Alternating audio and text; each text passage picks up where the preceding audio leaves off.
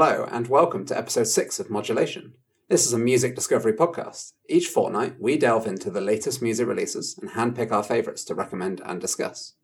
You may wish to listen to the albums yourselves before hearing us talk about them, in which case you can find a full list of the albums that we will be talking about on our website, www.modulat.io. On this episode, we will be discussing the new Tropical Fuckstorm release, Deep States, The Bugs' latest project, Fire, Men I Trust's new album, Untourable Album, and the new EP from Serpent Column, Catharsis. As always, I will include links to the albums in the show notes and on our website. You can also find us on Twitter at modulat_io. My name is Harry, and I'm joined on the mic by Evan. Hello. Wow, it's been ages. Like, it's been way too long. It's good to be back, though. It's really good to be back, and we've got some, I don't know, at least from my perspective, some really good releases to talk about. Yeah, absolutely. It's we're all COVID free now, and we've actually had a chance to listen to some things rather than being miserable all the time. So it's taken a bit of time to catch up on some of the releases. Do you want to jump straight into shoutouts? Yeah, sure. So as I said, it's been a while. I have a couple from like a little bit further back because we've missed a couple episodes. But the first one I want to shout out is the new record from Fawn Limbs.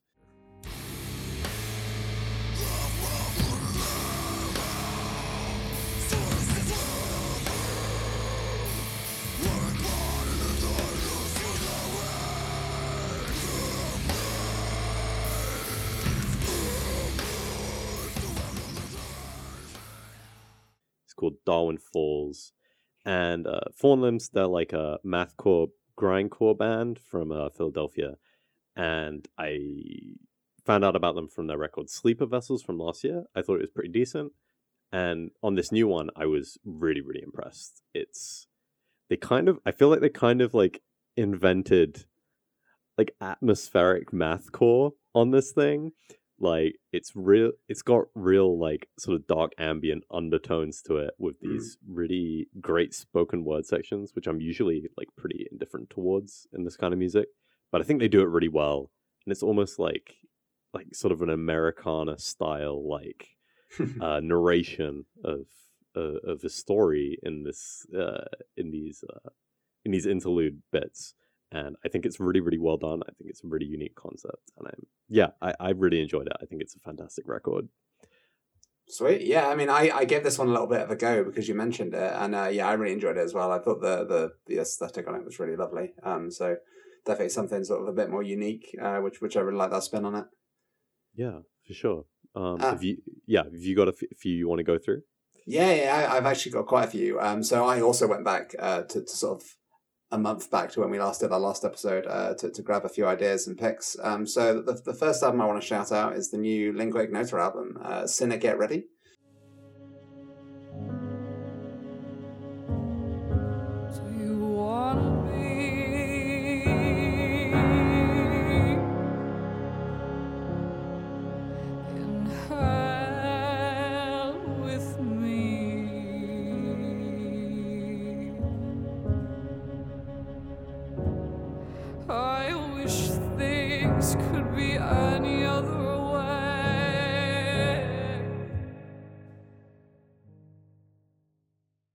This one was the latest project from Lingua Ignota, released last month, and it caused some waves when a certain bold music reviewer gave it a particularly high score on a YouTube video.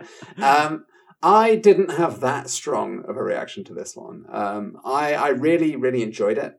I can't take that credit away from it, but maybe was the least favourite of my sort of listens from Lingua Ignota's back catalogue. So I was a huge fan of All Bitches Die and then Caligula coming after. So I think this is a really solid project, especially if you're a sort of fan of Lingua Ignota already. But I would probably start with the other two first and see how you feel on those if you were looking to get into this particular artist. Yeah, sure. I mean, I haven't actually gotten around to listening to that one yet. I'm a big fan of her stuff, but I don't know. I've not really sort of been in the mood for it recently. It's not exactly the most, most upbeat sort of thing. But Yeah, I mean, as you mentioned, I listened to All Bitches Die. It's one of my favorite albums of all time. It's absolutely fantastic. Yeah, And but before we move on, it still yeah, makes me laugh that that we actually went to the same Lingua Ignota concert before we ever met each other. So oh we yeah, we were did, right? Yeah, I uh, forgot about that. with At Rough the Trade. crazy light shows in Bristol, which is really Yeah, sick. yeah. So There we go. you know, that's one of those small world things. Yeah, absolutely. So just to move on from that, I've got a couple more I want to shout out. One from the start of August, the new a new Karakyojin record. It's called Mesopotamia.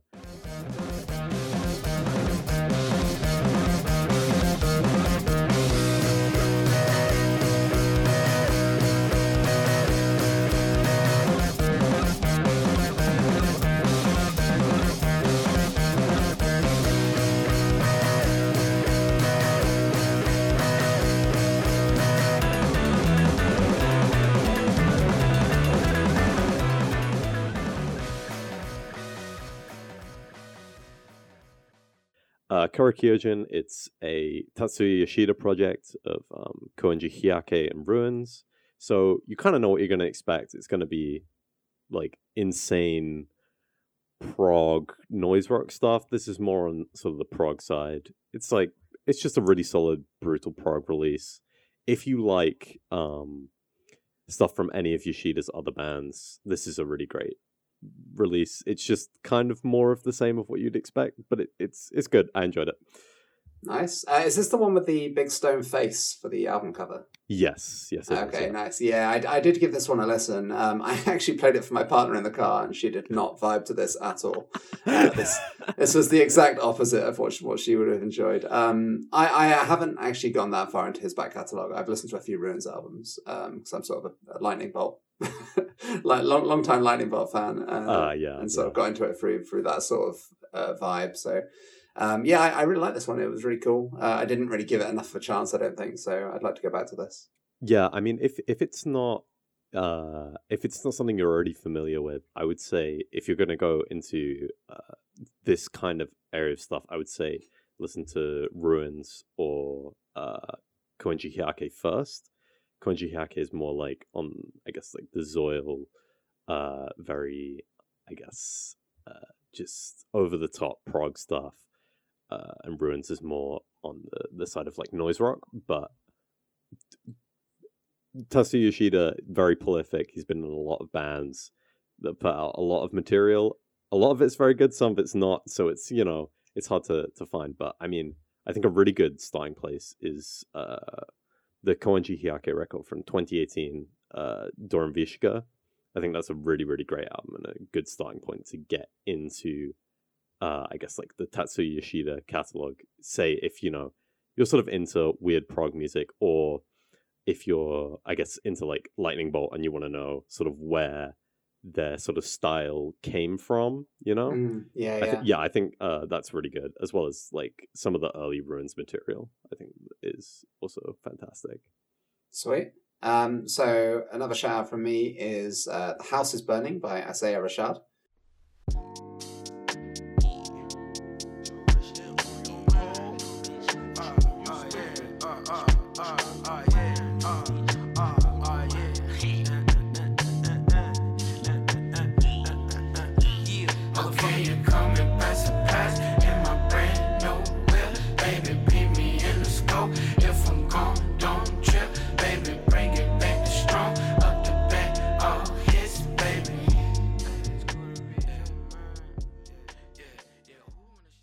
This is a southern hip hop album, and I thought it was really solid. I'm not familiar with his work. It was fairly big, a fairly big release when it came out.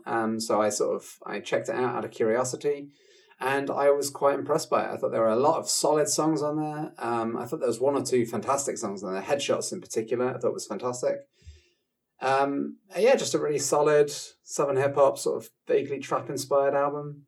To come out of America. I thought it was pretty good. Yeah, no, I heard a lot about that. I mainly just heard like, oh yeah, this is pretty good, and not much more than that. But yeah, no, I'm sure it's really great. So I got like two more.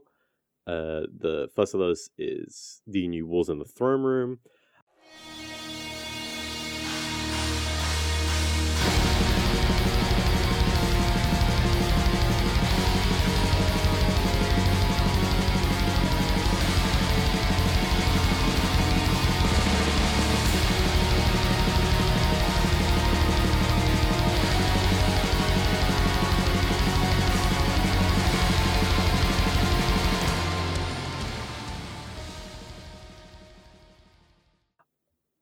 Which is called Primordial Arcana. And Wars in the Throne Room, I felt have been maybe not been putting out their best material in sort of the last 10 years or so. I really like the early stuff like Diadem of 12 Stars, Two Hunters.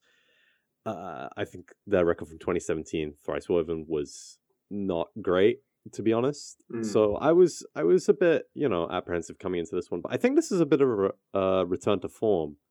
I think it's it's atmospheric in the right way. So Wars in the Throne Room, atmospheric black metal project. A lot of atmospheric black metal can kind of just be like, oh, we kind of just took the riffs out of black metal, and can be kind of boring.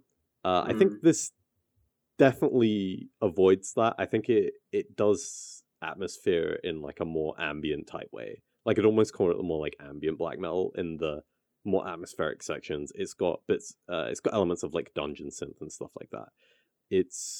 I thought it was a really solid release by a band who I'm not sure I was expecting another like really solid release from. You know what I mean? So yeah, I was impressed.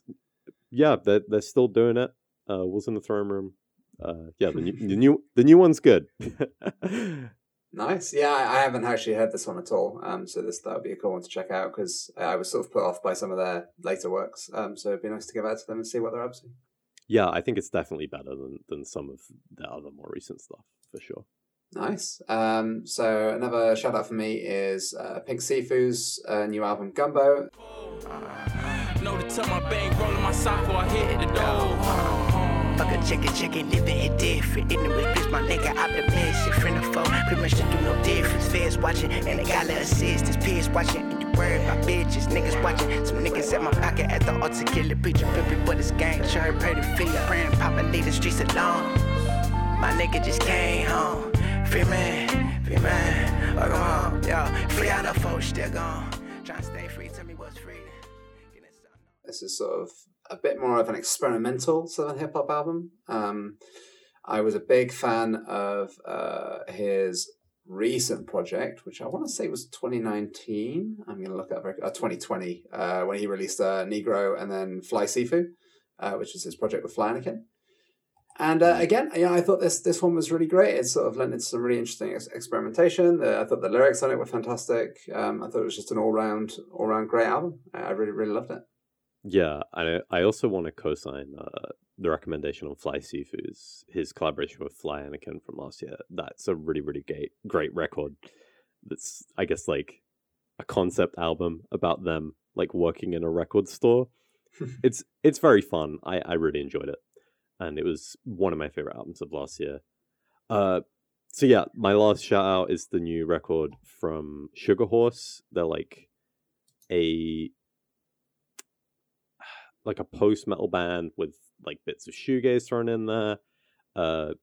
Sort of, I guess, local band from Bristol, and yeah, they're sort of the kind of band that I always see on like festival lineups. I'm like, yeah, they're pretty good. But I think the new album was like them sort of announcing themselves as a band a little bit more rather than just like, oh, here's like a local band that's on like a lineup. You know what I mean? I thought it was very solid and sort of indicated that they are a band to watch, if that makes sense.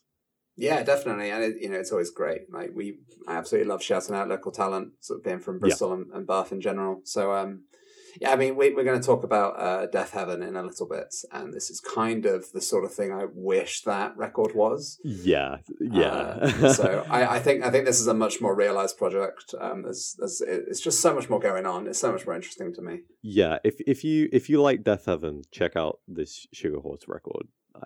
I would, I'd highly recommend it. I think it's one of the more interesting ways in which people have fused contemporary metal with shoegaze in recent years. Cool. So I've actually got 3 more shout-outs, so I'm going to rattle them off a little quick.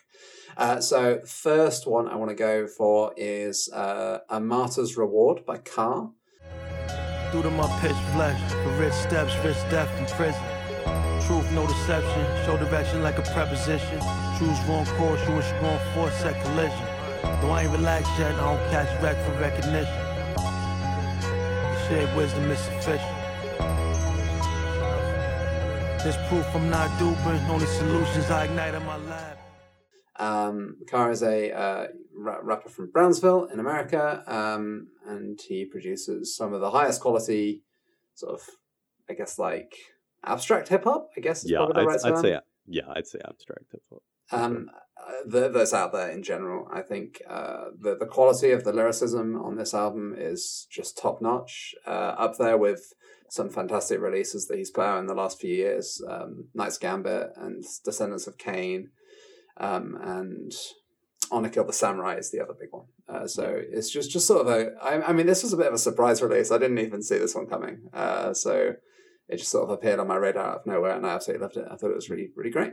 Yeah, so I mean, when we were talking beforehand, so I'm a big fan of Car, and I didn't even realize this had released. Descendants of Cain was I think probably my favorite album of last year. I was really, really impressed. So I'm probably gonna stake that one on like immediately after we finish recording. That's fantastic. So another shout out is from the artist Susumu Hirasawa.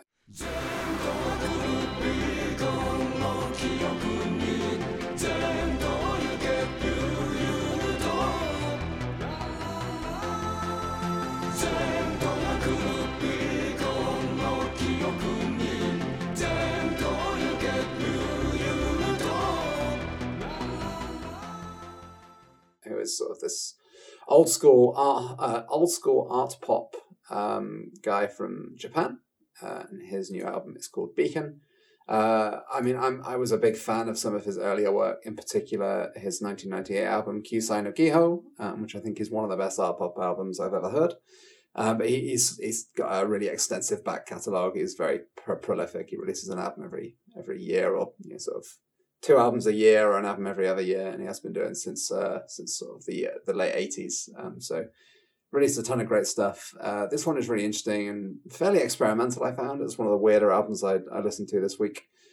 And again, I think there's a lot of great stuff to find on here. The closing track in particular, I thought was fantastic. What I will say is this one is a bit of a pain in the ass to listen to. There's like 2 of the songs can be previewed on Bandcamp, and I think there's like a YouTube video of one of the songs somewhere, so you might have to dig a little bit or pay some money, and buy an album the old way if you want to give this one a listen. So I wouldn't jump into this. I wouldn't throw your money at this if you haven't checked out some of his older stuff, in particular Kyusai no Giho, and then if you love that, I would definitely recommend checking this out as well. Awesome. And did you say you've got one more, right? Yeah? Yeah, just the one more, which is an album by an artist called John Glacier, called Shiloh Lost for Words. Electrons. Like the drinks ain't cheap at the bar. You at me like we aren't very smart. Yep, it's cheap at the bar. You at me like we aren't very smart. You at me feeling straight for your bluff. At the clubs in your palms. This is a UK hip-hop album, leaning on some sort of cloud rap and UK bass aesthetics, a bit of like sort of hypnagogic stuff as well. I hadn't heard of this guy at all. It showed up on my Rate Your Music feed, and I gave it a listen out of curiosity. It had a fairly average score. However, I tend to ignore that and see what the people I follow are saying about it. And they were giving it some pretty good feedback. So I checked it out, and I thought it was fantastic. I thought it was a really interesting album. I probably would have picked it as my album for this episode, except it was released at the end of July. So I thought I'd save it for a shout out instead. I mean, I think you just gotta dive into it. It's got a really nice aesthetic to it, and the sort of the influences from the cloud rap side of things enhance the feeling of it a lot. So yeah, definitely one to look out for. Awesome. So that's all you got for shoutouts, right? That is all I've got for okay. shoutouts. We can talk about some other albums that maybe we weren't so hot on. Yeah. So I mean, coming into this episode, we thought there were, especially because we'd missed a few episodes. There've been a few albums that have come out recently, very high profile releases that we thought we'd just have a little bit of a talk about. And so, I mean, what do you want to start with? Just I mean, we've mentioned Deafheaven already, okay. So maybe let's chat about Infinite Granite.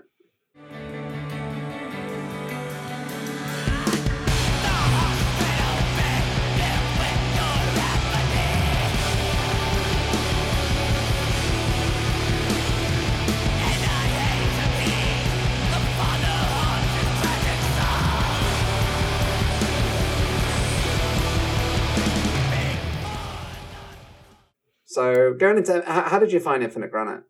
So, I mean, generally, Deafheaven is a band that I have wanted to like for years. I thought you were going to stop it. It's a band. Deafheaven is a band. Yeah, Deafheaven is a band. Deafheaven's a band I've wanted to like for years. I remember being pretty like on the fence about Roads to Judah and Sunbather when it came out. I like New Bermuda. But then in 2018, they released Ordinary Corrupt Human Love, which is one of my least favorite albums of the last 5 years. I thought that album was really bad. It's all the worst cliches of shoegaze and post-rock all thrown into a blender. I can't stand it. So my expectations were really low coming into this one. And it kind of surprised me by not being as bad as the last one. I was honestly expecting it to be worse after my flatmate showed me the single Great Massive Color, but which I thought was honestly insipid. But I thought the rest of the album was okay. I didn't hate it. I thought it was fine. I seem to be. This seems to be a kind of an album that people seem to be loving or hating. I'm just like, No, I completely agree with you. I was I mean, actually, to be fair, my first reaction to it was actually pretty positive. I kind of enjoyed it. But I gave it a few more listens over the week, and I just sort of, whatever I felt on that first listen sort of seemed to give way into a meh feeling. I mean, I think, I only really got into music discovery in like 2016, maybe 2015. And so for me, Sunbather was quite a formative record of sorts, because it was one of those Mew, listen to this albums that everyone banged on about and everyone loved. Yeah. And I think, one thing that album does better than most albums is it pulls you in with the cover. So for me, I was like, wow, this cover's cool and it sounds great and I love the opening song and I'm gonna make this my personality for a year or whatever white boys on the internet do.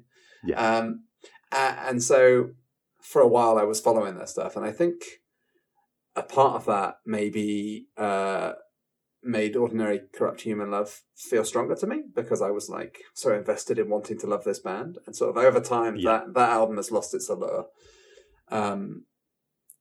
leading to sort of Infinite Granite being like a slightly more meh version of that one. So I still sort of I didn't dislike it. I didn't dislike Ordinary Corrupt Human Love either. I just sort of found them kind of okay, and the more music I discover, I think the more I find them average. Especially in this podcast where I'm diving into a lot more new music now. It's like there's just so much more out there. And I mean, I think my sort of feelings about Deafheaven was probably because I heard Alcest first and Agalloch and bands like that. Yeah. I think do what they do better, to be honest. and I heard A Case de Lune before I heard Sunbather, and I was like, oh, this is just A Case de Lune, but not as good. And in the same way, Infinite Granite is kind of like Shelter, but not as good. I don't know. It's fine. I don't care about Death Heaven one way or the other nowadays. But it is one of those bands that I've for years I've been like, everyone who likes the same music as I do loves Death Heaven. I should love Death Heaven, but it's just never clicked for me, really. No, I think that's totally fair. Yeah, I mean that's kind of all I've got to say on it. Really, Right. it was So, all right. Yeah, and now I'm kind of gonna give the soapbox over to you to to have a bit of a rant about two recently released albums that I haven't heard, but have had a lot of traction. You know, big releases. So I mean, if my Twitter feed is to be believed, you're the only person in the world who hasn't listened to Donda yet. So yeah, okay. Let's start with Kanye. Let's address the elephant in the room. Donda was pretty mediocre.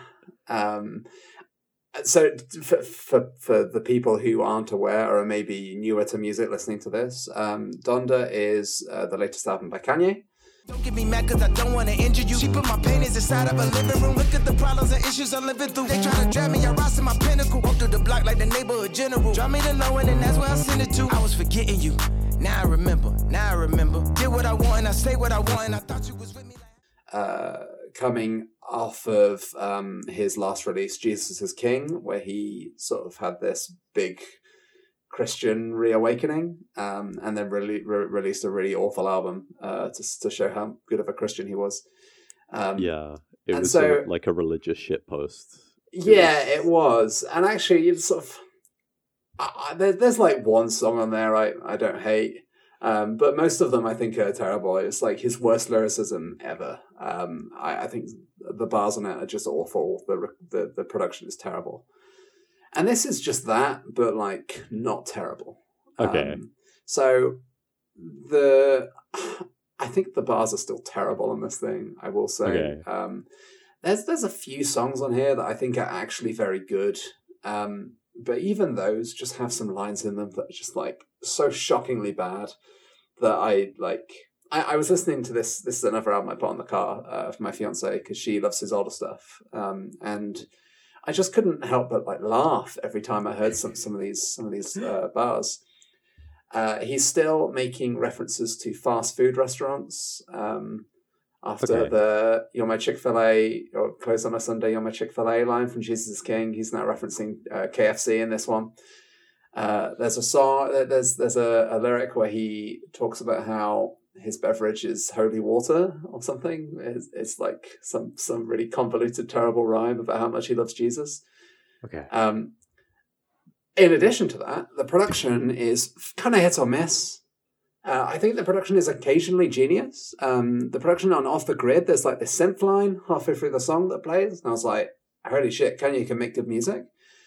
Hurricane with The Weeknd. The Weeknd has a feature on Hurricane, which I thought was great. Some of the songs later on, Come to Life and No Child Left Behind in particular, I thought were fantastic. But it's sort of bogged down with so much crap. And I wish he would just drop his sort of new role as a preacher, because there is some potential in here, but it's just so not realized. And I think especially when you combine that with all the controversy, air quotes controversy, that surrounds this album, it's all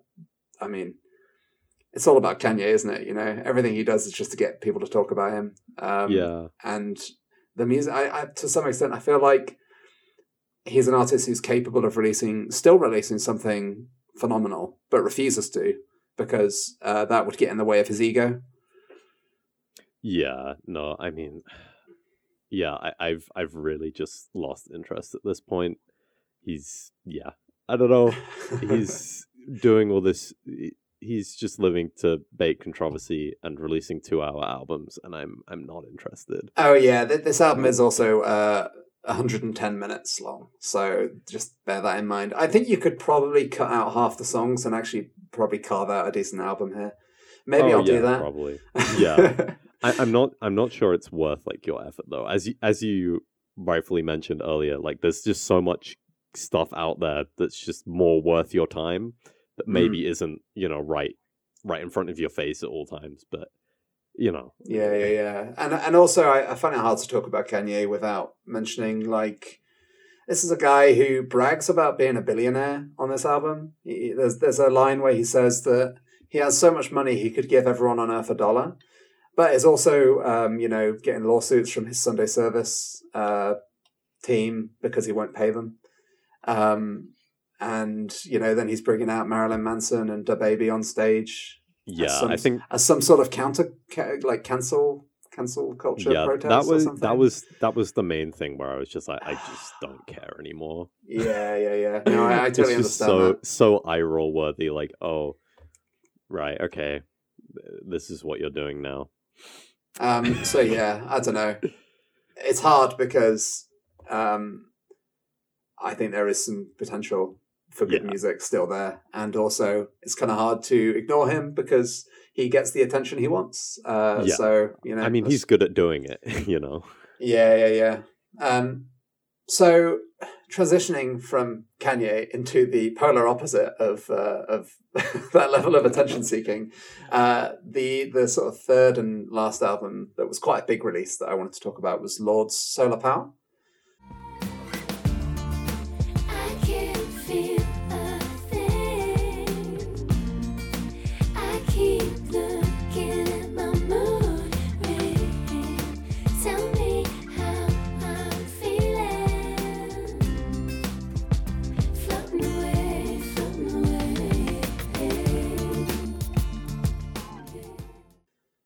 So Lord's Solar Power is another album I thought it just missed the mark for me. Again, this is an album I liked this one.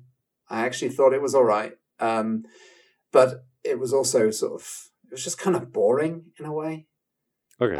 There was just such a lack of like ambition on this. Especially compared to Melodrama. So, I don't know, did you hear Melodrama at all? I know you haven't heard this one. So, I haven't listened to the new one. I don't think I listened to a first one either. I listened to Melodrama like once and I was like, man, this is like good for a mainstream pop record, and I never listened to it again. That was kind of my kind of my feelings about Melodrama. I'm like, huh, okay. Yeah, that's totally fair. I really, really like Melodrama. I think it is you say good for a pop record. I think it's maybe one of my favorite modern popular pop records. Yeah, I can definitely understand that. On the level of an album I would have fun with, like maybe Emotion by Carly Rae Jepsen. It's like one of the other ones I think is sort of on that level. Yeah, I mean everyone loves Emotion. And so this is just it's just really boring and really unrealized. There's a couple of strong songs on here. I think The Path is pretty good. I think Mood Ring was pretty good. I quite like that one.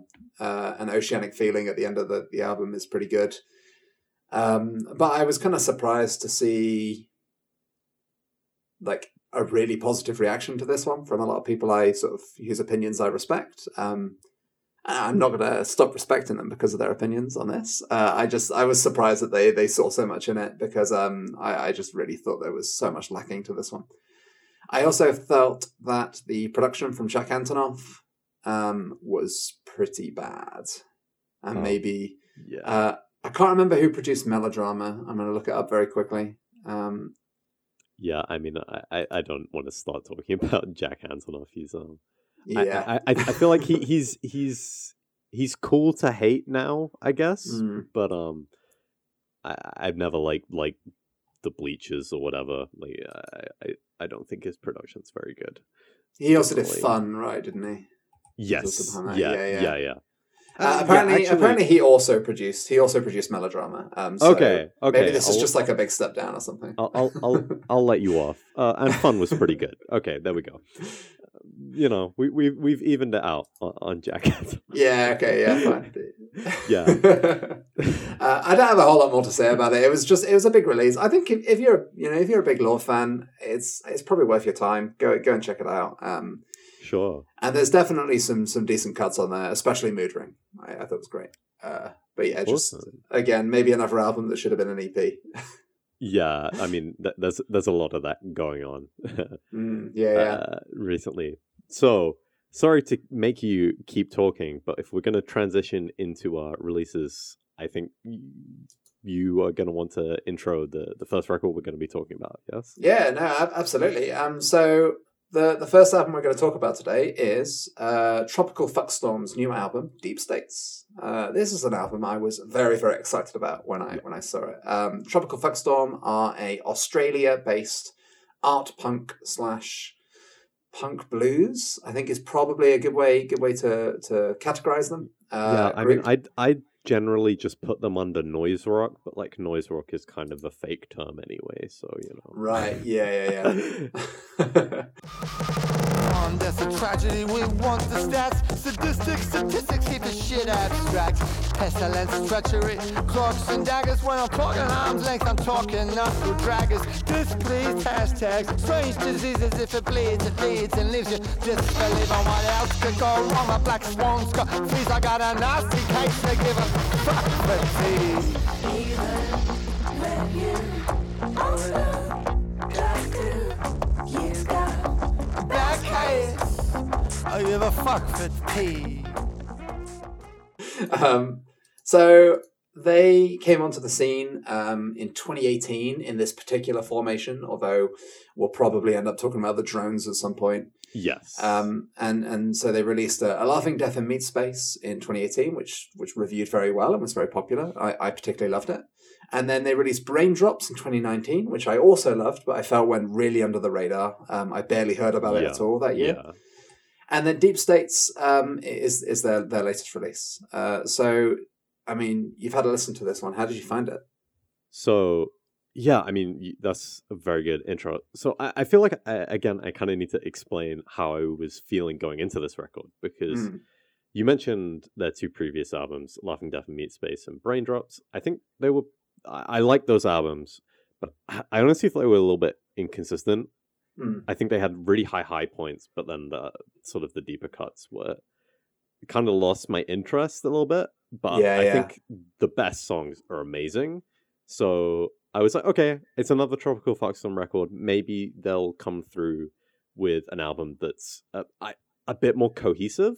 Mm-hmm. And I think this is that album. I was very impressed with this one. Maybe not on first listen. I think the first time I listened to it, I was just like, okay, this is just another Tropical Fuckstorm album. But with repeat listens, this one has really grown on me. I really enjoyed it, to be honest. I really, really enjoyed it. And so we talk about Tropical Fuckstorm. Their sound is, I mean, for what they do, it's really strange. Mm-hmm. I would say, because they take, I guess, sort of like post-punk and noise rock in a very weird direction. I mean, I think one thing that I really like about their music is the fact that, I mean, as a setup, they're a fairly standard like 4-piece, right? You know, you've just got like guitar, vocals, bass, keyboards, drums. Mm-hmm. But like the sounds they make on their records sound like they've got a full modular setup going on or something. Like it's right, yeah. What they're able to do with the instrumentation that they are doing it with is really, really impressive. And I think that's a part of their sound that was better used on this record than anything else they've done before. Mm-hmm. And I think that was maybe the thing that really drew me to this record over maybe their previous two releases as I listened to it more and more. Right, yeah, absolutely. I definitely agree that like the more I listened to this, the more I found in it. It's quite an overwhelming record. It's not like they're not really interested in minimalism or anything like that. No, they just want to make loud noise and play cool punk music. And so sometimes I found the vocals took a little bit more time to sink in for me. I absolutely love Gareth Lydiard's vocals, especially on this. And so his other project is The Drones, which I think there's some overlap with some of the other members as well. The bassist Fiona Kitchen, who was also in The Drones. Awesome, yeah. I believe. That sounds... Yes, yes, yeah, you're right. Yeah, it is, yeah. And so that's a band I love, and I think his vocal performance is so consistent above along every project that he's done in terms of his vocal delivery, and it's always fantastic. I always love that. So yeah, his delivery, it's kind of, again, almost like their like Tropical Foxstorm's, I guess, like whole instrumental style. It's kind of similar to, I guess, some of their other contemporaries, but it takes it in a way other direction. His music is his delivery is less like sort of shouted and more just like rambled in a way that's really effective with how in tandem with how he writes lyrics, because that's another thing I want to mention like immediately about this record is that the lyrics are fantastic. Yes, I completely agree. I thought their lyrics were the strongest that they've been since maybe Icy Seaweed or like some of the earlier Drones. Well, that's a later Drones album, but you know what I mean. Yeah, no, I think it's his best lyrics on a Tropical Foxstorm record, and especially because I mentioned about wanting a more cohesive project from Tropical Foxstorm earlier, and I think the lyrics and the vocals really help with that, because there's a real consistent like dread about this album that really carries over from track to track. And like, obviously, if you've heard Gareth Lilliard's vocals before, he has that sort of sardonic, scowling humor that he does. You know, that's his thing. But this is a really angry album, and there's a lot of fury and sadness radiating off it in a way that's maybe not obvious just from how he's delivering the vocals, and it feels really emotionally layered, and I think that is one thing that just really puts this album above the stuff they've done before.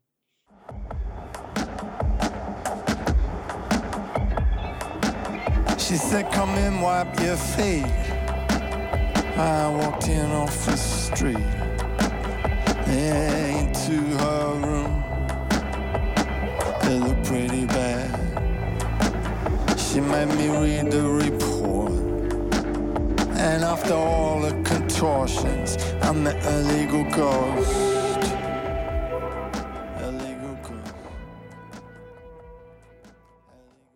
Yeah, absolutely. I really felt that in Gaff and Legal Ghost in particular. Yes. Legal Ghost apparently is a much older song, which I thought was quite interesting. Or like he wrote the lyrics for a long time ago. It's like over 20 years old, I believe. Right, yeah. Yeah, it's about, it's about the death of a loved one, I believe his then girlfriend. And, it's about what people leave behind, and the idea that there are just some people who are just kind of floating around waiting to die. And it's a really, really sad song. And I think the most outwardly sad song on a record that I think, because it's sort of the de facto closer in that we have like a small instrumental piece after this, but in terms of like a closer with respect to the major tracks on this record, it's a really nice bookend in the sense that this record, I think, flirts with the ridiculous quite a lot, but whilst doing that, it's also really sincere and almost quite desperate, especially on tracks like GAFF, where the ridiculousness of what he's talking about, like on some tracks like Reporting of a Failed Campaign, where it's this narration about some elaborate tale of sleaze and corruption, and tracks like Suburbiopia, I think, about I think that's right. about suburban death cults, and sort of from this perspective of the death cults, But I think so. There's a really ridiculousness to this album. But I think it's inherently necessary in addressing the subject matter that it does, because like it almost feels like the point is that just the world is kind of ridiculous, and if you ignore that, you're not going to be able to meaningfully address like social issues and the climate and corruption and stuff like that this album is so focused on.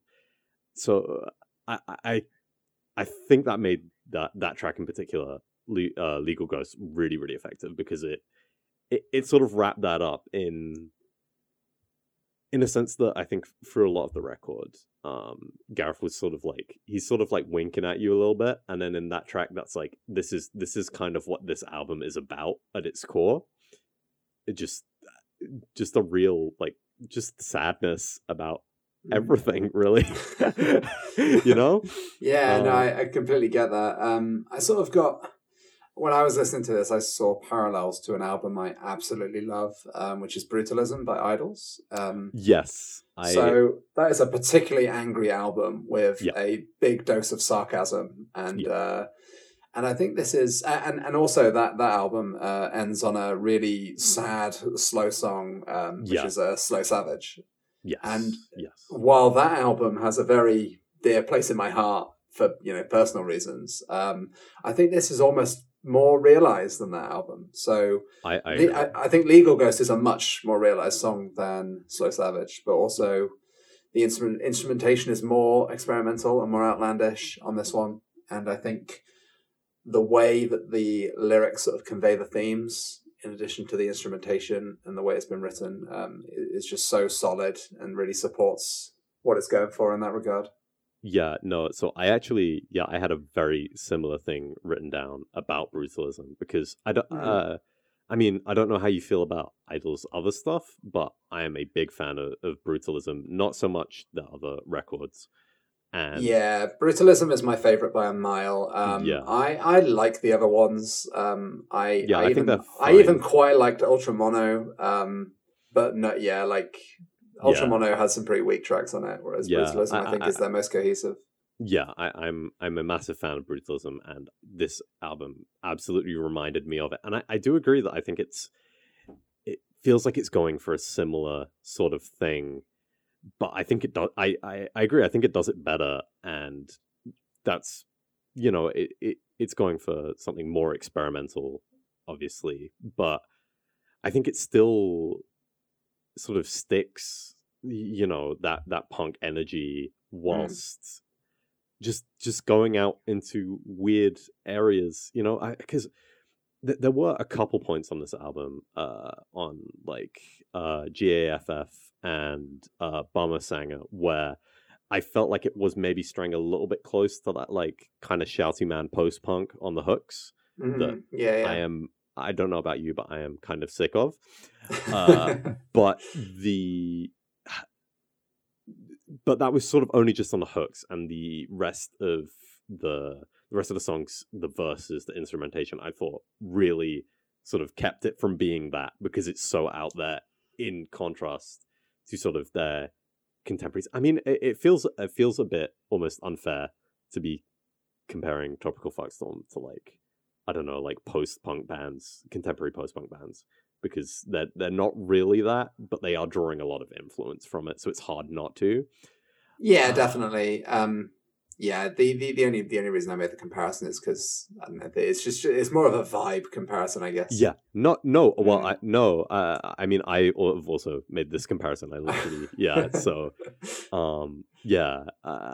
as I say, I think it's hard not to compare them to like contemporary post-punk bands because of similar influences, but I think it does them a bit of a disservice, almost viewing them as more of like an experimental rock band. Is maybe more, I think it's more charitable, and I think you will probably get more out of their music if you look at it from that direction. Yeah, absolutely. No, I completely agree with that.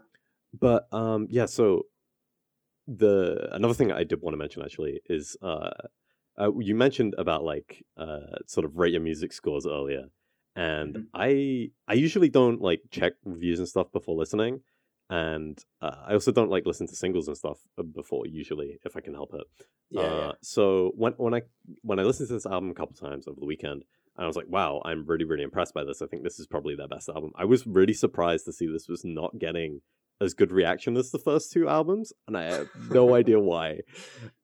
I mean, I think that just speaks to internet ratings, really. Yeah, well, exactly. They're not always there, and I think that's a real shame because ratings are so important to an album's success. Like there are so many albums in the past that I have only looked at because a couple of people I follow on Twitter said they were cool, or like albums that I didn't bother checking out for the same reason because I was like, well, I'll just go listen to something else then. So yeah, exactly.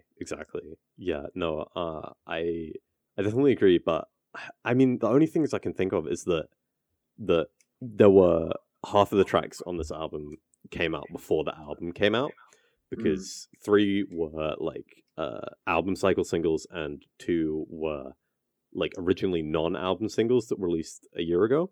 And also I think the one thing this album is sort of missing, air quotes, is that there's a bit of a like a "You Let My Tires Down" shaped hole where like the big banger should be that really catches your attention. And I don't think this album needs that, but I think that's almost like what people expect coming into the record, is that they want at least like one real like one track that really just like gets you going. Because at least to me, like Laughing Death and Meat Space, when I think of that album, I think of You Let My Tires Down, because it's such an incredible opening track, and maybe in my opinion the album goes a bit downhill from there. So I think with this album being almost more of a cohesive listen that doesn't have so much standout tracks as it just has like really consistently fantastic tracks that make a whole.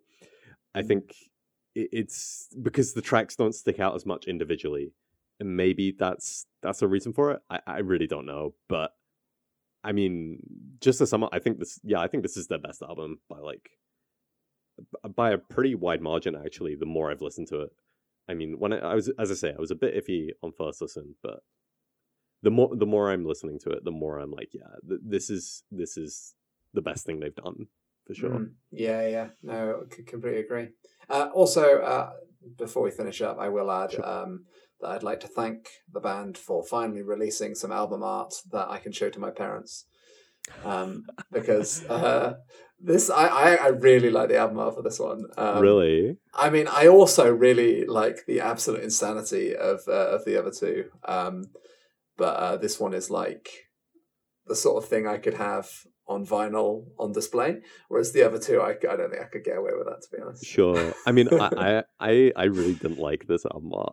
Oh no! I saw it. I thought it was like a tour promo or something they'd knocked up in Photoshop in like 10 minutes. Right. I mean, yeah. To be fair, I will say I think the text is pretty weak. I just like the general vibe. Yeah, no, I like the vibe, but it looks kind of cheap to me. I don't know. Especially, the font looks like it should be on the front of like a really, really shit club. You know what I mean?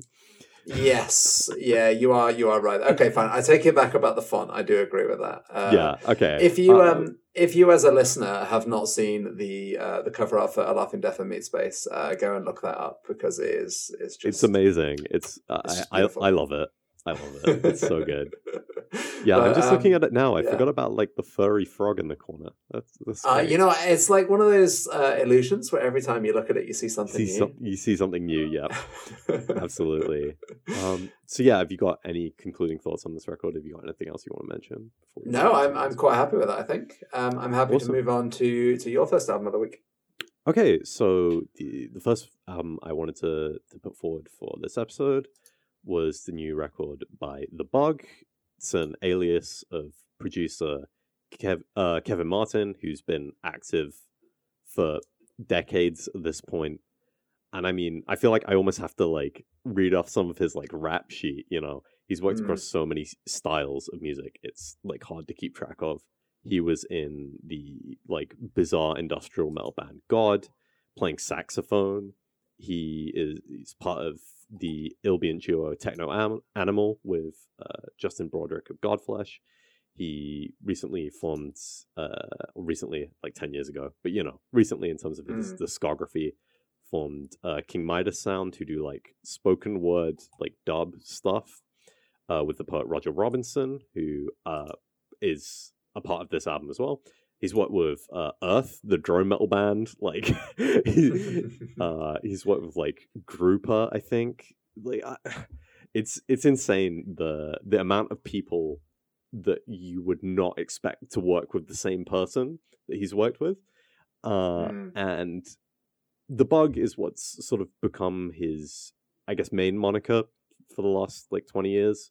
I think it was initially meant to be like sort of a throwaway type deal, but yeah, he's put out some classic records in the sphere of like dub, ragga, UK bass, grime. I would highly recommend the 2008 record London Zoo and the 2003 record Pressure. I think they are stone cold classics in that area of music. So coming to this new one, it's called Fire. It's on Ninja Tune. It's his first proper record under this project since 2014. You know them a go run out of town when we apply pressure. Babylon time done, yo, send for the stretcher. So with them and I deal with who can't hear them, I go feel it. When if you go sign and seal it, fire can't done, fire just start. Fire I go button up the whole of them clot. You know them a go run out of town when we apply pressure. Babylon time done, yo, send for the stretcher. So with them and I deal with who can't hear them, I go feel it. When if you go sign and seal it, fire can't done, fire just start. Fire I go button up this bomber clot. Listen, fresh out the dungeon. And yeah, I was definitely anticipating this one because it's been a while since we've had a new Bug record, and it's got a feature list that I was quite excited about because we've got 3 tracks with the MC Flodan, who has made excellent appearances on some of his previous records, and also we've got More Mother on this thing, who has contributed to some of my favorite albums of the last couple of years. Her collaboration with Billy Woods in particular, I thought was incredible. So going into this, I was pretty excited. What's sort of your familiarity with The Bug as a project? Okay, so my first confession is that until 30 seconds ago, I did not know that The Bug was the other half of Techno Animal. Okay, which is a real shame because I absolutely love Techno Animal. Okay, but I just hadn't clicked enough links, I don't think, to put the two together. For my experience with The Bug, zero. I hadn't even heard of The Bug before this, before you sent this album to me. Okay, cool. And also my sort of knowledge of like grime and UK bass and whatever is almost non-existent outside of like the absolute biggest artists. So this was a complete unknown for me. And I absolutely loved this album. I thought it was absolutely stunning. I mean, to give you an impression of my lack of knowledge of the entire feature list, I had only heard of More Mother. Okay. So I hadn't heard of I hadn't heard of Flowdown or anyone else until I looked them up after. Sure. So yeah, I mean, to start off with More Mother, yeah, I completely agree. A massive fan of what they're doing at the moment. I thought Circuit City was a phenomenal album. Yes. And then Brass as well was just fantastic. And she's like popping up on a whole bunch of sort of albums at the moment as like features. She's kind of killing it on all of them. Yeah, she seems to be everywhere at the moment, and for good reason. She's fantastic, and her feature on here is really good. But yeah, I'm really glad you like this because I also really like this. I think maybe I'm not going to have as much to say about this as some of the other records we usually talk about, but yeah, I think this was like a real return to form because he's put out a few records like, like throwaway stuff and, like just miscellaneous projects and collaborative projects over the last few years. And his 2014 album, which I can't remember the name of, which Angels and Devils, I thought was like Mhm. fine. I didn't love it. I thought it was fine. So I was really happy that I think this was a real return to form from him. Mhm. It's very much, it feels very much like a sequel to the record London Zoo, which I mentioned earlier. Because this is a really, I mean, just in a vacuum, this is a really weird record because, I mean, with the bug, you come in and if you're familiar with this stuff, you're expecting the like bass heavy sound system destroyers, but you're Mhm. also expecting like weird stuff as well. And I think this is the album from this project that I think best balanced that between the bangers and the weird stuff, because this felt like a Mm. really cohesive record for like a producer album. Because I don't know how you feel about producer albums in general, but I usually think they kind of feel a little bit throwaway a lot of the time. You know? Yeah, I would agree with that. It's not an area of music I've explored massively, but the sort of examples that I've heard in the past, I think that is a fair statement to make. But then, to some extent, I've also only listened to the most well-known examples. So yeah, no, exactly. But yeah, I think the production on this thing is so focused on a really like crawling slow motion dubby interpretation of grime that I think is really unique and I'm really into. I really enjoyed the angle that he took with this because I think I said this a couple times before, but in terms of like UK hip hop stuff, I feel like there's a bit of a vacuum for people to do more interesting things because I mean you mentioned you don't have too much familiarity with like UK hip hop in general. And I think a lot of that is to do with if you're sort of coming from the more experimental side of music, there's not that much to really get your hands on. Right, which is really yeah. unfortunate because there's really great parts of British hip hop in general.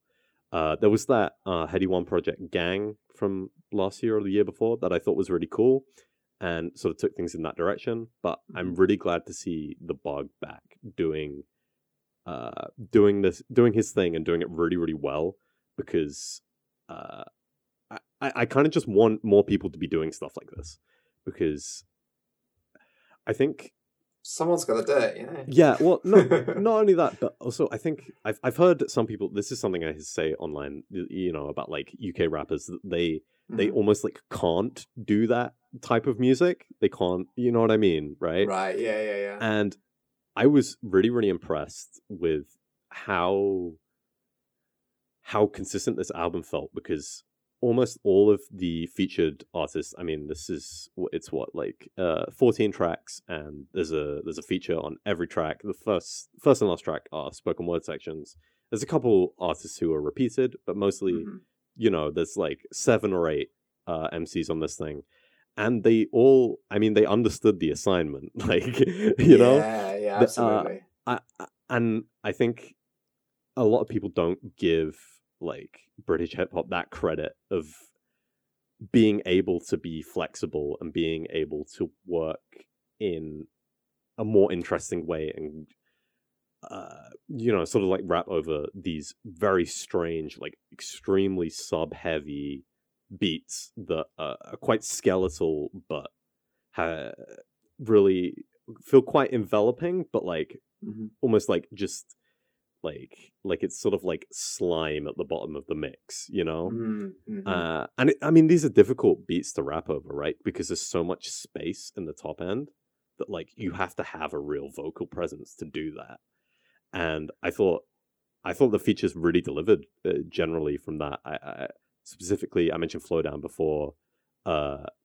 Logan's feature on Clash, Nizamba's feature on War, I thought were all fantastic and were really, really showed how artists like that are more able to adapt to working from like a more experimental viewpoint, I guess. Told you to come for me. You better run from me.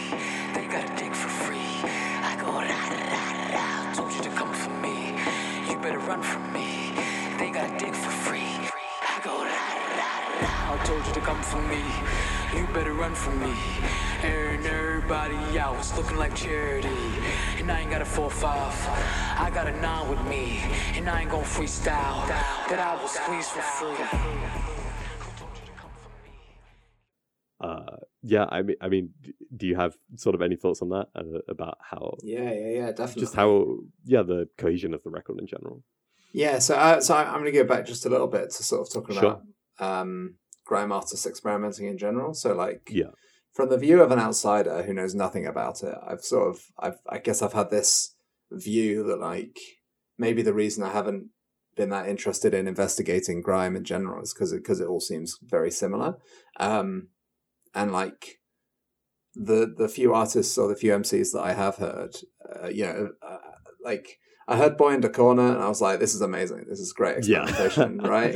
Yeah. Because everyone loves that album. Yeah. And then everything else I heard after that was just like so samey that I just sort of maybe I lost interest a long time ago and I never really followed up. And so like to really out myself as a noob, I guess like so I've been watching the Rap Game UK lately because my partner really likes it and it's like trashy reality TV that you can sit and zone out for, especially when you got COVID. You kind of need that sort of thing. Yeah, of course. and the MCs that they bring onto that show sort of reinforce that view for me. Is like they're all technically very capable, but like when you listen to the tracks, they're all so boring, right? Occasionally you get someone bringing in like some sort of style from maybe some heritage that they've got, or like they might do an aggressive song and they rap a bit faster, but like generally they're rapping over the same kind of beats in the same flows and it all just sounds the same. And so that is part of why I was so impressed by everything I heard on here, because the artists were so willing to I mean, I guess under the beats that they were given, I thought the level of aggression or the level of sort of experimentation there was like it really matched the production behind it and ended up producing something really, really interesting. I mean, I've already talked about More Mother. I absolutely loved Vexed. I thought everything Flowdown did on this was just fucking phenomenal. Yeah, Flowdown is absolutely fantastic. To the point where I like went and listened to his other stuff. Like I was like, I have to like hear what this guy's up to. Pressure was amazing. Hammer was fantastic. Bomb was fantastic. Those were real highlights for me. And then I also really liked How About That? With an artist whose name I'm not going to Fifo. For fuck's sake, why though? I believe that's how you would say that. Yeah, no. See, this is why I need a proper Londoner on the podcast with me.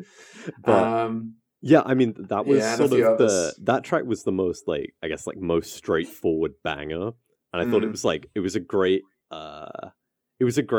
track to have sort of halfway through because I thought It definitely had that almost like double album feel to it, where the first half felt a lot sludgier, a lot dubbier, and the second half felt a little bit more banger oriented. Yeah, absolutely. And I thought that worked really well because it felt like it was like sort of warming up, and then really like hitting you hard on the back end, you know? Yeah, definitely. I thought the Fourth Day was interesting as an opener, leading into Pressure. It maybe wasn't exactly what I loved, but I thought it was cool. I wouldn't necessarily change it. I think the only things I didn't like so much was I think the back half was a little bit weaker than the first half, other than Bomb. I don't think there were any songs that I disliked, but the front half was so like it was so front loaded that I don't think the back it would have taken a miracle for the back half to like to match some of those songs, especially like Vexed and Pressure. So but yeah, I mean overall I just thought it was a really, really cool project. I'm really glad I heard it because it's the sort of thing I'd want as like the poster child for some of the London and UK based hip hop projects. I think it was really cool. Yeah, and I do just want to mention. So you mentioned the intro of the Fourth Day, which is this is a spoken word piece by the poet Roger Robinson, who's also a part of Kevin Martin's King Midas Sound project. And I also want to mention the Clothes of the Missing because that one really like got me it's this really like haunting spoken word piece with this like dark ambient sort of strings and basses going on in the background about the Grenfell Tower fire. And I think it was a really effective way to close the record, because a lot of this album, a lot of the lyrical content and I guess the atmosphere is very apocalyptic. It's very heavy, and I think that final track really sort of connected the dots between like almost like, you know, like almost like cartoonish apocalypse, like insane stuff, and like stuff that's just actually like happening. Yeah, that yeah, is definitely. Just awful.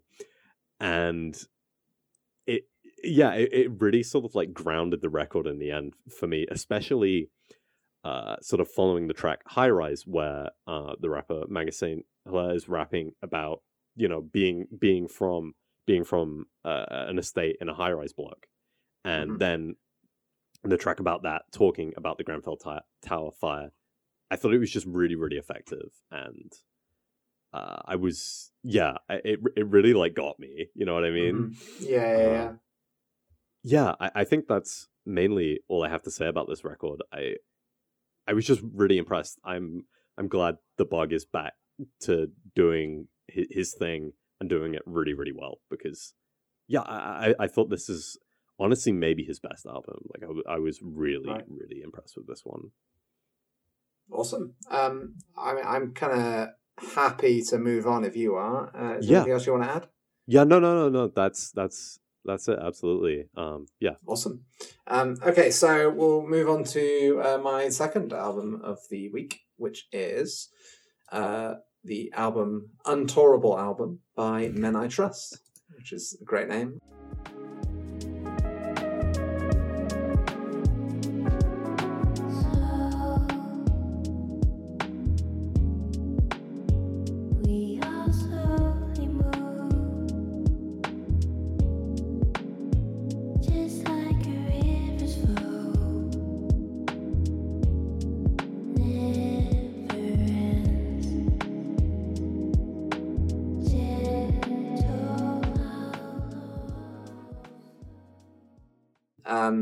So Men I Trust are a Canadian group making bedroom pop and indie pop,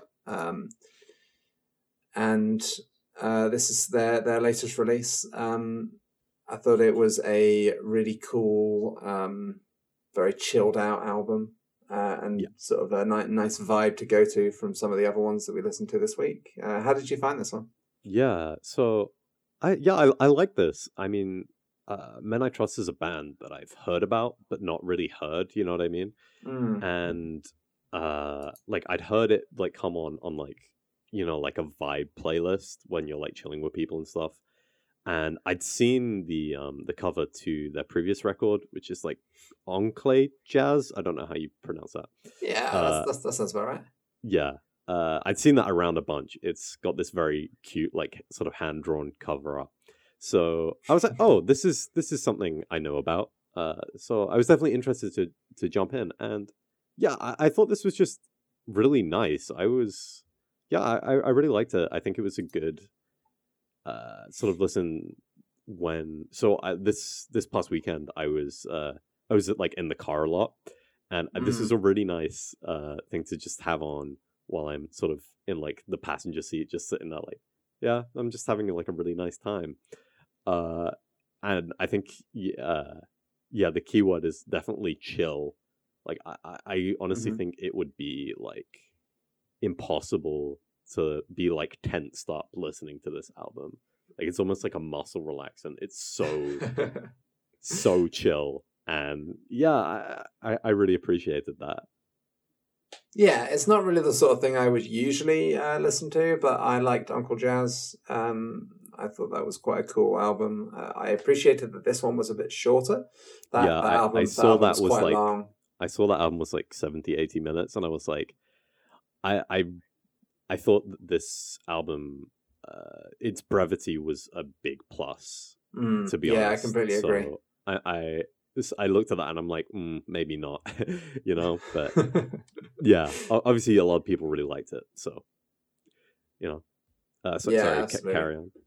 Well, yeah, that was it really. I thought that I really liked Uncle Jazz, and I think maybe I liked it as much of this, but this one is a lot shorter and a lot more distilled, I would say. It gets to the heart of what it's trying to achieve more quickly, and I think there's a bit less fluff there. I think the songwriting is really nice. I mean, like you said, it's just super chill stuff. So it's like Tree Among Shrubs is one of their song titles. Serenade of Water, it's like it really evokes that sort of sense of just like relaxation. And so something like, yes, you can listen to this in the background and just have a nice time. But there's enough there that you can focus and do some sort of deep listening and actually get something out of it as well. Yeah, absolutely. I mean, the main thing that I want to say about this record that I thought was really good was I thought it felt like they kind of like had mastered bedroom pop production.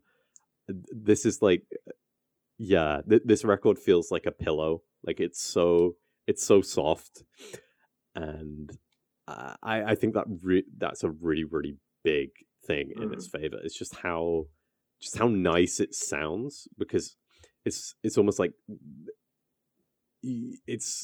enjoyable before they've even like played the song, in the sense that it kind of almost doesn't even matter what they're playing half the time. It's going to be like listenable and enjoyable, just because of how nice it sounds. And I think on this record there were a lot of things that they did that I honestly maybe sometimes don't like on records, or I think can be hit and miss. But I think generally those things landed. So, for example, like there's a track, "Oh Dove," that has this like a lot of one of the verses is in like with like a vocoder, which I think can be generally quite like irritating. But I thought it was tasteful, and I thought it worked, and it had a really nice vibe. And similar stuff like the whispery vocals on a lot of it, I think sometimes they can get a bit tedious, but I like them here. And I think there was the vocalist had enough ear for like a good melody that it really worked. There were a few other things that that was the drums. I assume they're programmed because there's no sort of drummer listed, and they didn't sound super like off kilter. They sound pretty like static. But I generally for this kind of record, that would be a massive turn off. I would be like, but the fact that I kind of can't tell. I mean, I'm pretty sure they're programmed, but it wasn't the first thing I thought when I heard it. That's a very good sign. Because for this sort of like almost like loungy bedroom pop, you really want that like off-kilter percussion. Not off-kilter, but like just not perfect. You know what I mean? So it has a bit of a swing to it.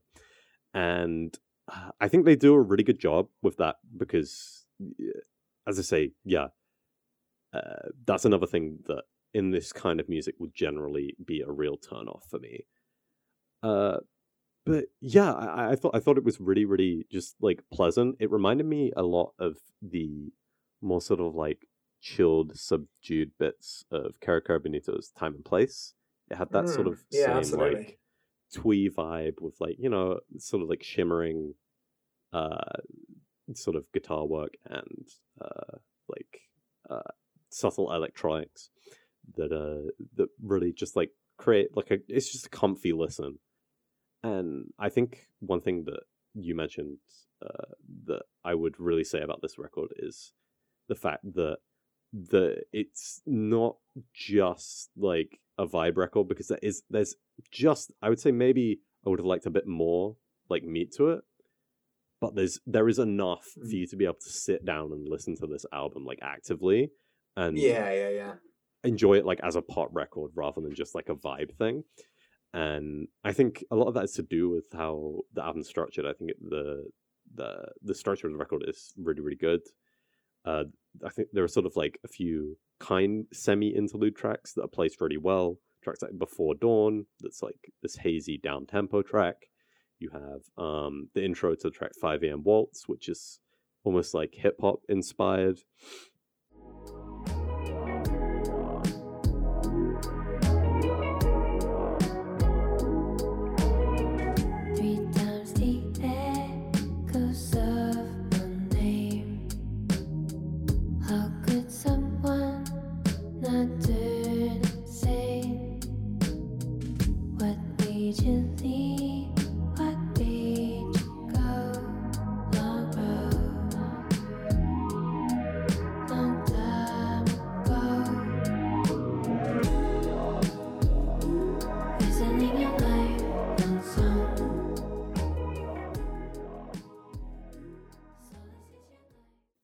And yeah, I think it flows really well across the record, and I don't really have it's not an album where I feel like you can pick out too much like individually, because it kind of almost is like a whole, you know.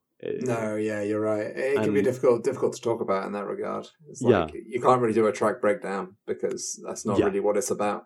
Yeah, exactly. And it would be silly to do that. But yeah, I would say don't expect like a masterpiece or anything. But it was really cute and really nice, and I'll probably listen to this as like something when I need to chill out, you know. Yeah, no, I completely agree with that. If I wanted to deep listen to something like this, I would probably look for something else. Yes. However, you know, there's enough there that I think it's worth pretty much anyone's time. Absolutely. If you're interested in it. Yeah, it's definitely something I would recommend, but like I wouldn't say like, you know, sit down, good headphones, and be like, okay, what's going on here? You know, it's a chill time. It's very nice. The only thing I really wanted to add to that was just sort of, I think it, you know, really it wears its heart on its sleeve when it comes to like drawing inspirations from how it was produced. So I was looking into interviews for this one, and you know, the reason it's called Untourable Album is, surprise, surprise, because they didn't think they'd be able to tour it. But that sort of sets a precedent in that, you know, it's clearly something they were thinking about, and it sets a precedent for like how they're going to write the songs and how they're going to approach this, because, you know, there's no point writing songs that are going to sit in a live environment, because there aren't like crowd pleasers on this thing because there don't need to be, you know.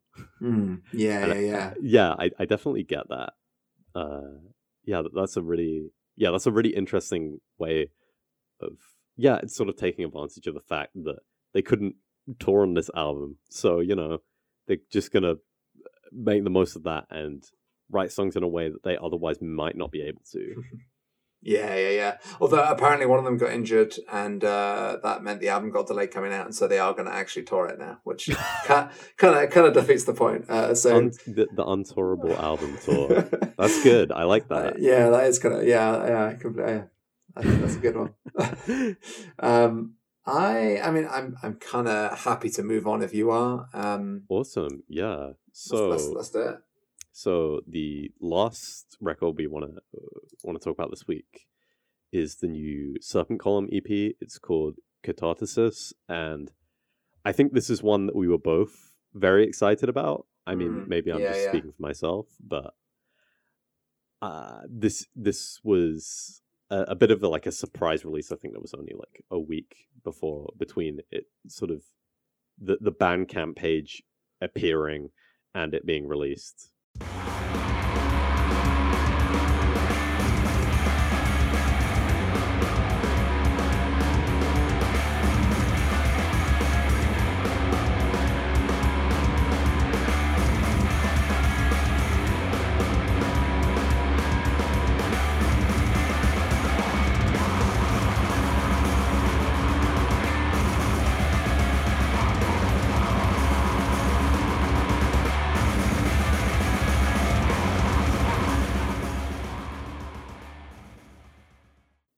So, I mean, we were talking about this beforehand, but Serpent Column is a very sort of nebulous project. I think they're American, but I'm not quite sure. They are. Led by a guy goes by Theophilos, it's not even really clear like how they exist as a band. Like my understanding is that there are several members who write the material, and then Theophilos records them all himself, like one man style. But then some places seem to mention Maya-chan as being the drummer on some of their stuff. I don't really know. But this is a new EP by them. It's their 6th release in general in like 5 years. And they sort of seem to do like a thing where they release an album, then an EP, album, EP. So this is sort of following up last year's album, Cathodos, but I guess this is more of a sequel to also last year's EP, Endless Attainment. So I'm a massive fan of Serpent Column. I think they're one of my favorite black metal projects, not just like recently, but maybe in general. I understand. I think you're a fan of Serpent Column as well, right? Yeah, absolutely. I was a huge fan of Mirror in Darkness when it came out. That was like, I think that still stands as one of the best metal albums I've ever heard. Mirror in Darkness is one of my favorite albums of all time. Genuinely. Yeah. And then Endless Attainment as well, I thought was absolutely stunning. Yes. I really loved that. And so Cathodos I didn't like as much. I feel pretty similarly. I think I don't even really know what it was about Cathodos, but it didn't scratch the same itch for me. It felt a little bit more hollow and not it didn't quite, because I think in a vacuum it was still a very good album, but I think maybe because it wasn't as good as Mirror in Darkness and Endless Attainment, which I think are some of the best black metal releases of like in like decades. I think they're absolutely incredible. So I think maybe it was that, it wasn't quite as good as those. I was maybe a little bit disappointed with it.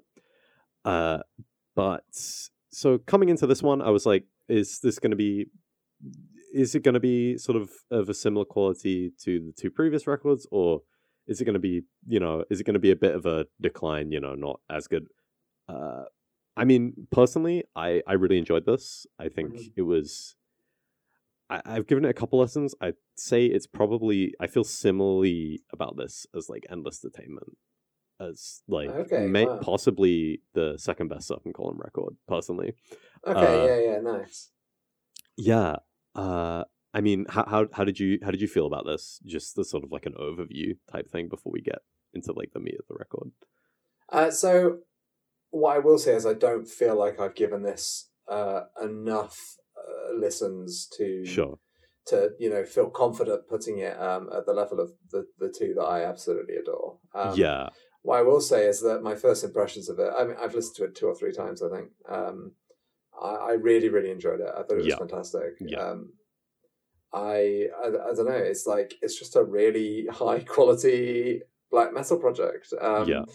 There's no bells and whistles. They're not messing around or, there's, I think there's experimentation in there, but nothing compared to like the exploration of First Space has already been done.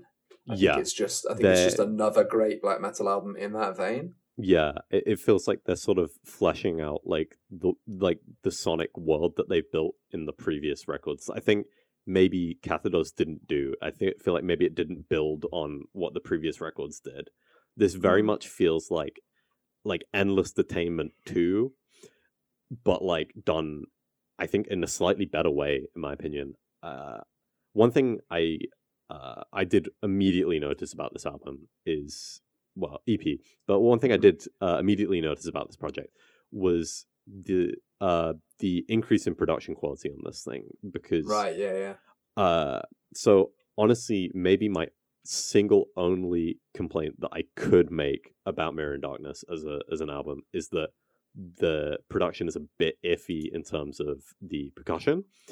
And this record is a lot more like drum focused, and the percussion's a lot clearer in the mix, and I think it allows them to play with some more interesting rhythms by sort of centering the drumming in the music more, because I mean, they can get away with it on like Mirror and Darkness because the guitar work is so incredible and So off outrageous. the wall, and just like nothing I've ever heard. So but when this record is maybe a tad more like melodic than some of their other releases. Yeah, I So- would definitely agree there. So in doing that and maybe stepping back how dissonant it is, they're able to, I guess, sort of censor like percussion more and create a more balanced sound. I think this is the best sounding Serpent Column record, which is, I think, very promising because, yeah, as I say, I think that's the only small nitpick I could even have about Mirror and Darkness.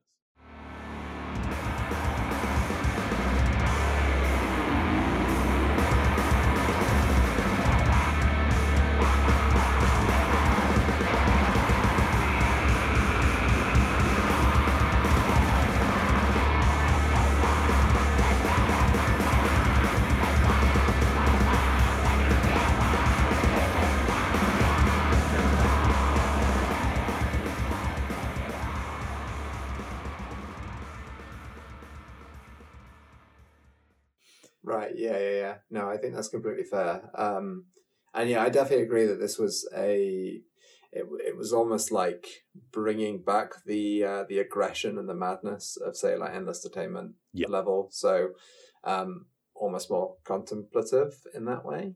Yeah. Where like it slowed down a bit, and I mean, I say slowed down, it's still pretty that's balls to the wall. But that's the thing, is that it's difficult because like you kind of have to talk about Serpent Column albums in contrast to each other rather than like music in general. You know what I mean? Because it's like I'd say like Cathodos was like, it was a bit more lethargic, but it's still like incredibly fast and incredibly technical. And we mentioned about this, but even there's track like Disobedience, which sounds like they've tried to speed run an entire black metal album in 4 minutes. Like there's so many riffs in such a short amount of time, and they're played so quickly. And on the back end, you have this like this dissonant descending riff that's like maybe like, I guess, like my favorite like trope in this kind of black metal, that kind of makes you feel like almost like you're about to fall over, like it's a little bit dizzying. And yeah, I mean, this band is just pure, like it's just a pure like adrenaline shot. Yeah. Absolutely. We talked about like Endless Entertainment. I think that and like the record Street Sex record and Position are like my two like go-to for like if I need to listen to something to like get me pumped. You know what I mean? Right. Yeah. Carbon kind of fits that space for me as well. Yeah. Or like Frontera or something like that. Yeah. Okay. Absolutely, Frontera. But yeah, I mean, it's worth mentioning, I guess, we're sort of with respect to Frontera. we're listing off a lot of mathcore bands. So I think that's like quite a key influence for this. Yeah, exactly. I think that is really what sets Serpent Column apart as a black metal project. The fact that they take influence from mathcore in that way, because I think a lot of more technical black metal records can approach it from maybe like a tech death kind of way, but I think approaching black metal from like technicality from a mathcore standpoint is honestly probably more effective, because it allows you to have these bizarre like nonsense riffs and like rhythms and stuff, but while still keeping that real aggression that's key to like creating a record like this. And you mentioned a band like Frontera who are like so one of the I have you seen Frontera live before? They are so like, it's so in your face and so like it feels like your skull's being cracked open. Yeah. I saw them at Arctangent. Awesome! 2 years ago or something. I think I'm sure they were playing the same year that Carbon played as well. I might be wrong, but yeah. Yes, I missed them at that Arctangent, but I've seen them a couple times. They're fantastic. Nice. But back to Serpent Column, I think only maybe a couple complaints with this. Like, I think the closer Vesper is pretty good, but I think it could have been maybe better served earlier in the track list because the track Edelweiss is, I think, works way better as like a de facto closer. Yeah. It's the longest track on the record. It's 6.5 minutes long. I mean, it's 9 tracks, 24 minutes, so it's pretty brief. But that was a track that really sort of reinforced to me that there's almost somewhere more for this project to go, because we mentioned about some of their previous records, and you listen to those albums and they're so intense and they're so crazy and they're so different from anything else that it almost feels like they've gone too far and they can't really top it. You know what I mean? Because yeah. They're almost like they painted themselves into a corner a little bit. But with tracks like Edelweiss that really emphasize a more melodic side to their sound and maybe slow things down a bit, and relatively speaking again, but and sort of change things up with how they're writing songs, says to me that this isn't just going to be a project that is going to put out sort of the same thing over and over again, and I'm still going to be like, hell yeah, this rules because it's good, you know. There's like sort of more legs to what they're doing, and they can change up their sound and really push on from here. I don't know how you felt about that, but for me, I felt that was like an indicator that, like, okay, there's still a lot to come from this band.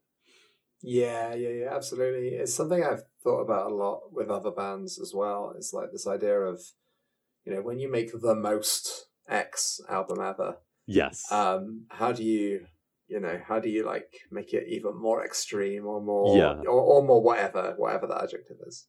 And so, like, yeah, I think you're right. This is a good way to sort of get out of that corner and to explore that side a little bit more.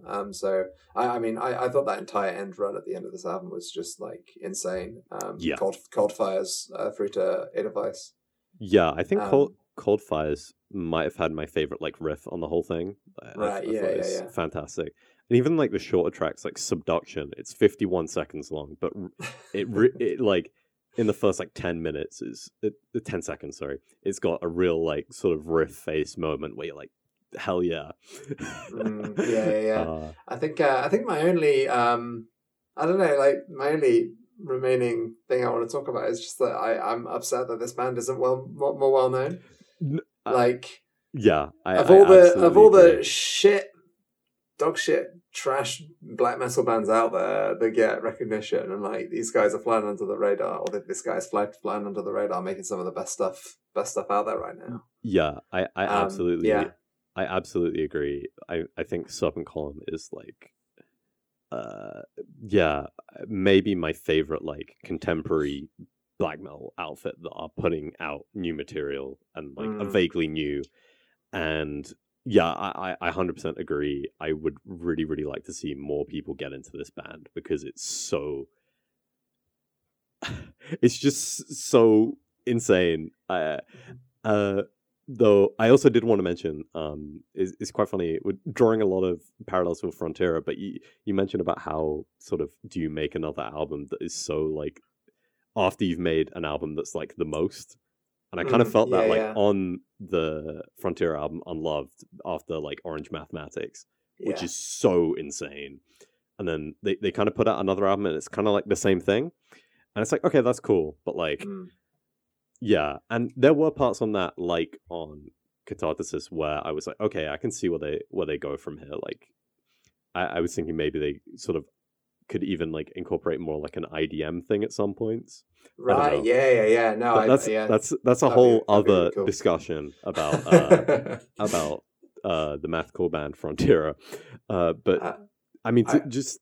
Yeah, sorry. Do you have any more? No, sorry. I was just going to say, I think another band that sort of I've really felt that with is the Armed. The Armed self-titled album is just like so balls to the wall insane, and like it's amazing. I absolutely love it. And then like they sort of went into ultra pop and took a completely experimental, weird approach, and I think like that was probably the right decision for them. Yes. So yeah, you're being a bit more experimental is cool. Yeah, I think you're absolutely right that I think it's always better to take that risk, even if you might come up with something that's not as good. I mean, because I maybe don't like ultra pop as much as the ARM records. I mean, I really, really like Only Love. I think that the album's amazing. But I'm glad they didn't do that again. You know what I mean? Yeah. And I'm kind of glad that Serpent Column are hinting at a new direction, because as we sort of mentioned, they're very prolific, right? Their first album, Onofi Falasa, came out in 2017. They've now released 3 albums and 3 EPs. That's a lot. That's a lot of music. So when you're releasing that much, there's sort of a danger of just like churning out the same thing. But yeah, I'm hopeful that I think that the next Serpent Column record will really keep doing new stuff, because I think they're a really, really unique band. I honestly think that there's no other real band that is doing the same thing as them. So yeah, listen to Serpent Column, listen to Mirror in Darkness. It's amazing. Please start with Mirror in Darkness, and then check out the EPs, and then like if you like that, go check out the other stuff. It's so good. The other I would say the other 2 albums are not as good, but the 3 EPs of Mirror in Darkness are some of the best metal of the last like few decades. They're amazing. And if I catch anyone in a mosh pit in a Burzum shirt, I will deck you. So just a heads up.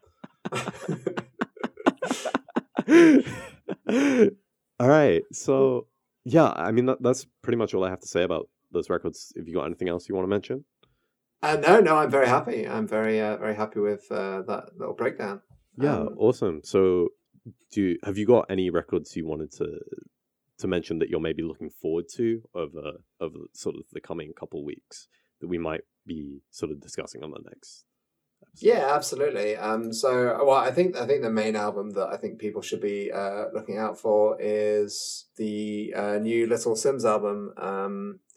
It comes out next week, I believe, and I think it has the potential to be maybe one of the most interesting hip-hop albums of the year. Yeah. Especially based on the singles. The singles I've seen so far are just like really, really good. So yeah, very excited about that. I have not listened to those yet, but I usually wait for the album to come out. I don't know if you said the album's called Sometimes I Might Be an Introvert. I think it's out this Friday, actually. Yeah, it is. Yeah, on the 3rd of September. I thought Grey Area was fantastic, and I thought it should have won the Mercury Prize. Black Midi. So I absolutely agree. I think she was absolutely robbed. And I mean, we mentioned before about being maybe a bit sort of disinterested in UK hip hop because there's not as much interesting stuff going on. One of the people who is doing really interesting stuff in UK hip hop is Little Simz. Listen to Grey Area. It's a really, really great album. One of my favorite hip hop records of the last few years. I think it's fantastic. Yeah, absolutely. So I mean that's also the main record I'm looking forward to of next week. But I thought I also ought to mention that there's a new Low album, legendary slowcore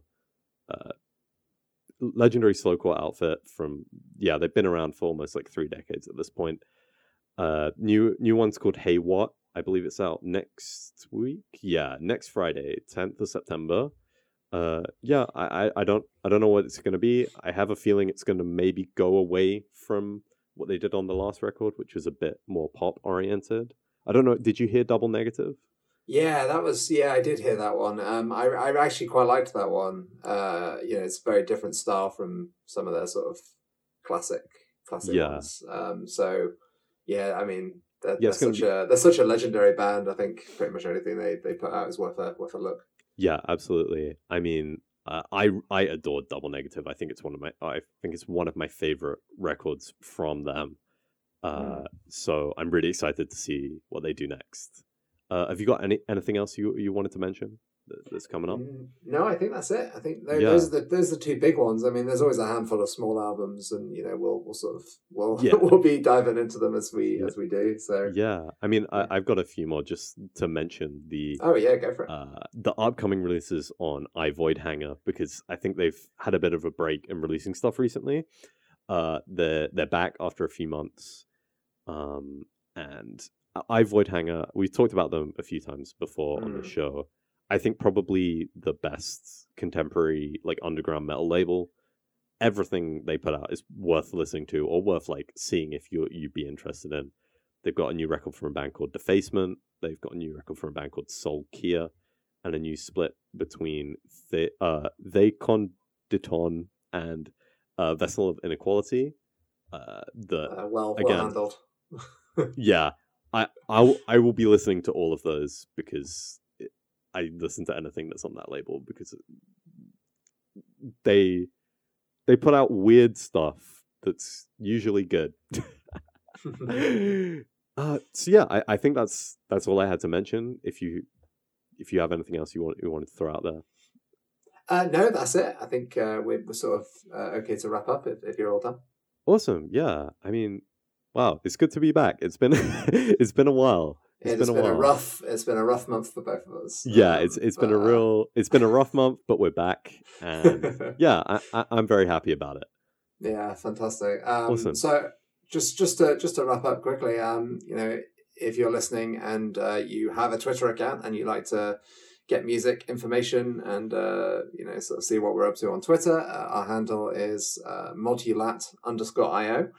We post all our episodes there, and we sort of, while we were on a hiatus, Evan was posting some really nice sort of multi-thread reviews of some albums that he was listening to, which is really cool. Until I then got COVID as well.